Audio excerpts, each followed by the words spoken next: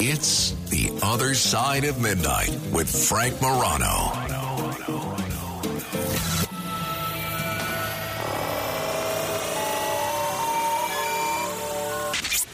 The Other Side of Midnight presents The Midnight Files.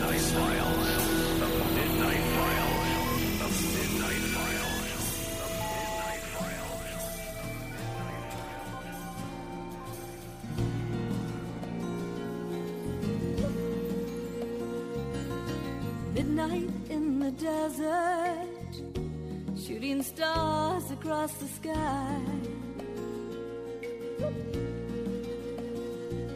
This magical journey will take us on a ride, filled with the longing, searching for the truth. Will we make it to tomorrow? Will the sun shine on you? Midnight in the desert, and we're listening.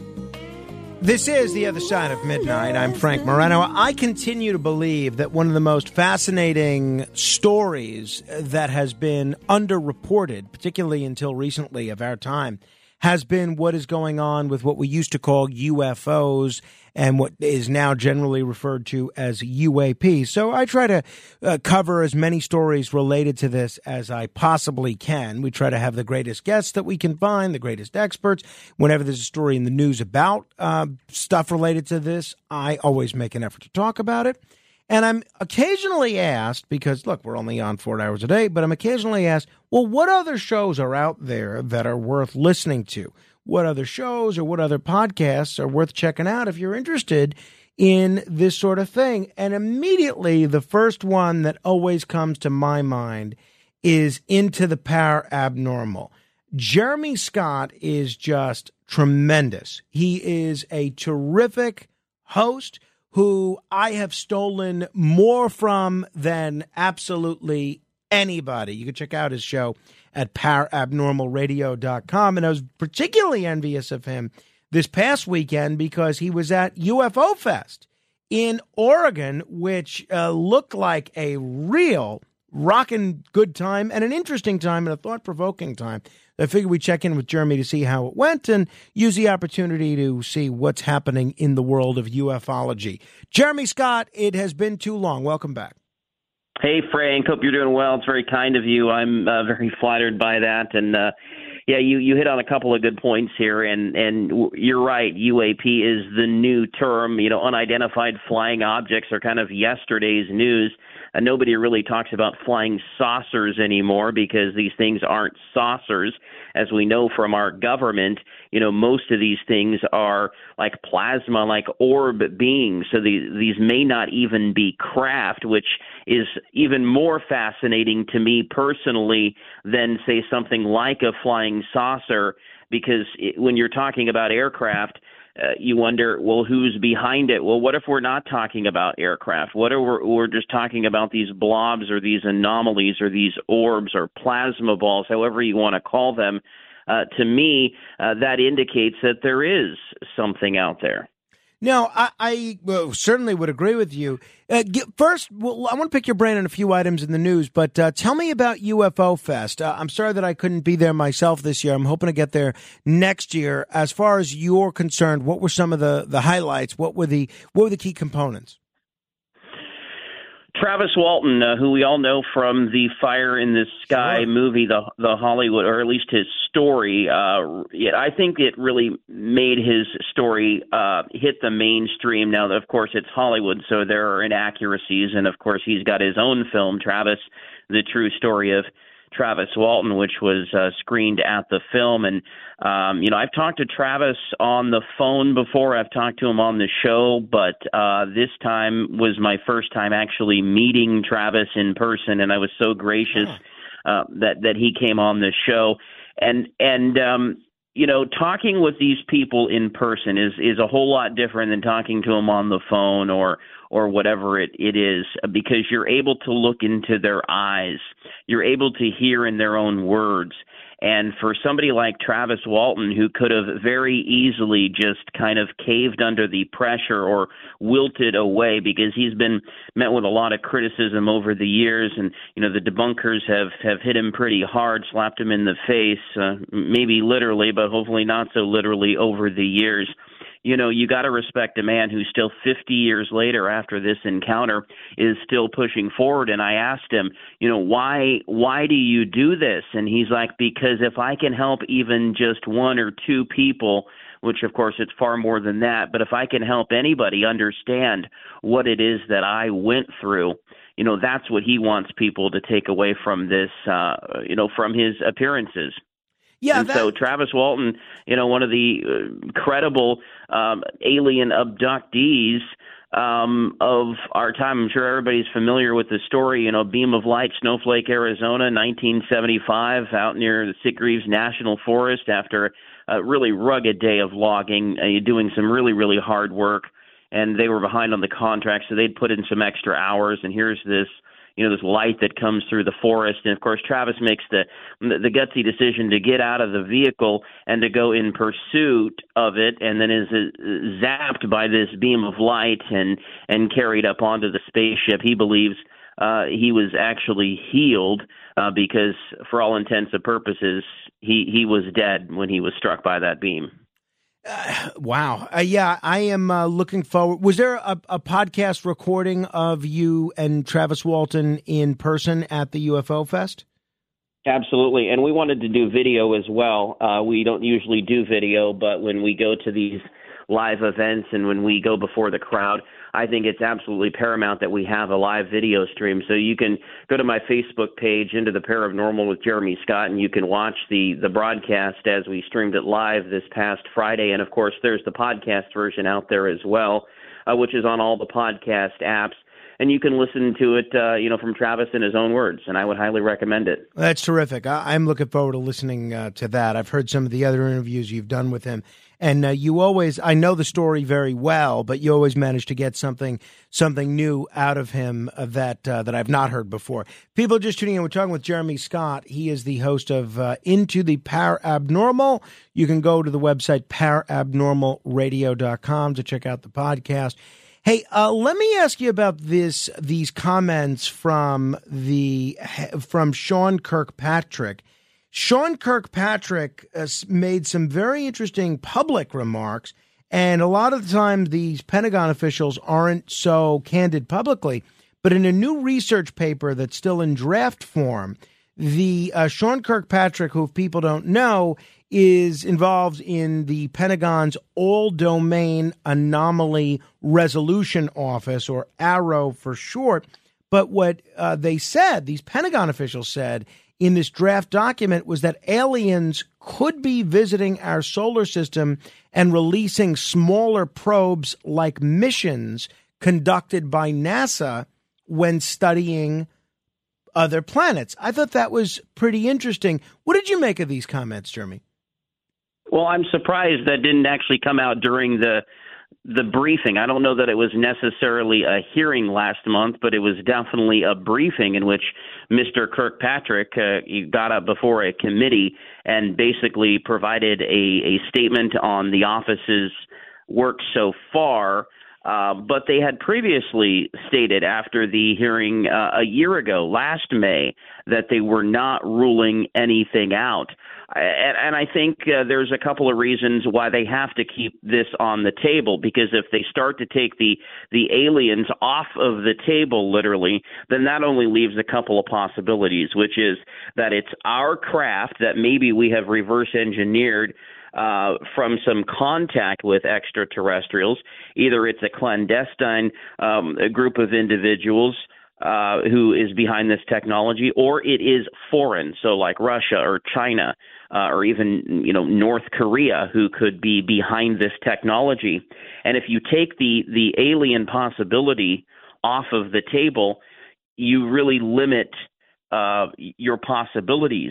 And quite frankly, with some of the reports that we've heard from abductees and from experiencers, there's a lot of unknown phenomenon that most people don't even hear about because they don't read books and they don't spend time on obscure websites, and they just believe people are seeing lights in the sky or they're seeing strange things that maybe they think we're not privy to this information. But with Mr. Kirkpatrick actually stating the possibility that there could be these probes out there, which could be like motherships, where you could have a massive UFO in the sky and then smaller UFOs basically diverting off from that, is actually quite a very, very important thing, a monumental thing, what he said. So thank you for bringing that up. Yeah, no, I'm eager to see where this goes. Are you of the belief that people like Sean Kirkpatrick and other Pentagon officials know the truth about what's out there and what these objects are and have not yet disclosed it to the public? Or are you of the belief that they're largely as much in the dark as we are? I think certain individuals are in the dark, but I think collectively our government knows what's going on. They know since 1947 and even previous to that we have been visited, that craft have landed, they have crashed, that alien bodies have been picked up, that they've been examined, and that they've been stored somewhere. I don't understand why they think we can't handle the truth. I as a sci-fi fan, it's like when I watch a movie, my mind is open to that reality. And if our government stood up tomorrow and said, we have been visited, and we have been visited for the last 70 years at least, I think most of us would say, yeah, we already knew that. And, much like what we've been through over the past couple of years, with a pandemic, we didn't need our government to tell us what we knew. As to why they can't tell us, perhaps they're worried about some of the information being snatched up by foreign adversaries. But I don't believe that we're alone in the fact that if we have been given the blueprints to some of this technology, that we would be the only ones to have been given that. I think if extraterrestrials have made contact, they've probably made contact with foreign leaders, not just in the U.S. but elsewhere. And I just think they are hoping that we're not as smart as we know we are. I think they are well aware of the situation. I can hope in my lifetime that it happens, and there's actually some promising developments that have been happening in just the past couple of weeks, including whistleblowers, at least 6 that I'm aware of, who have met with members of Congress behind closed doors who have talked about some of this crash retrieval stuff and perhaps even the alien bodies. There's even been an official who was involved at Minot Air Force Base in North Dakota, where in 1966 there was a UFO sighting over the airbase that rendered the nuclear missiles basically incapable of launching if they needed to, basically turned the switch off.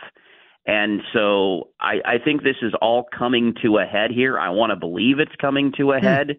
If you ask me in 10 or 20 years, I might change my opinion. But I think these are monumental days for ufology. Well, yeah, that is precisely what I was going to ask you, is where you see this going from here. If people are just tuning in, we're talking with Jeremy Scott. You could check out his radio program, Into the Parabnormal. Just type Parabnormal. It's basically a combination of paranormal and abnormal into any podcast app, and it comes right up. We are seeing that on next week, I guess it's May 31st, NASA is actually holding a public meeting on UFOs/UAPs. The agency, NASA, announced they'll be broadcasting a meeting of an independent study team tasked with categorizing and evaluating UAP data. The public can even submit their own questions, the most popular of which will be passed on to the team. Do you think anything is going to come out of this, Jeremy? Absolutely not, because the key part of this is that it is not a review or assessment of previous unidentifiable observations directly from the message on NASA's website about the hearing. And you're right, it is coming up next week after Memorial Day, and it is going to be streamed. And this is an independent or a NASA study group that apparently is going to meet here and then issue a report this summer. The last couple of reports we've got, June 2021, and then the one that was released early this year, they actually said a lot. A lot of people, read it or they didn't read it, or they read a summary and they just came away with it like, oh, they're not really saying anything here. But actually what they're saying is that most of this stuff is unidentified. I mean, now we're at 650 reports. That's the database for AARO, All-Domain Anomaly Resolution Office that you mentioned just a little while ago. That's the office now in charge of this, and they have 650 of these reports, and half of them show anomalous characteristics, which means they're unidentified. So why are we not investigating the unidentified ones? Why are we showing videos such as what they showed in the briefing just a couple of weeks ago and saying, oh, well, here's this. Oh, but by the way, this is what it actually was. I mean, what's the harm in saying, look, we don't understand this? Of course. Why can't they show something that is unidentified? And I'm just pleading for witnesses to be a part of these hearings. I think we've had two now. And if there's another one in the next year or something, I think not a lot of people are going to be too kind to those proceedings if they don't include, military witnesses, the pilots who have seen these, either from the cockpit or on radar or whatever the case happens to be, and if they don't include the experiencers, because it was about a year ago that there was a report that our government is aware of people having unplanned or unaccounted for, rather, pregnancies, radiation burns, the type of stuff that we know happens in abductions. So, look, we're primed for this. We're ready for it. When the day comes, I don't think we will not be able to handle the truth. Jeremy, we're going to have to end it there. It's always a treat to talk with you. Best of luck with all your work. I'm listening as much as I can. I appreciate you taking some time to chat with us as well. Frank, you're very kind. Have a great night. Thank you. If you want to comment on any portion of our discussion, 800-848-9222, 800-848-9222, 1, 2, 3, 4, 5, 6, 7 open lines straight ahead. The Other Side of Midnight.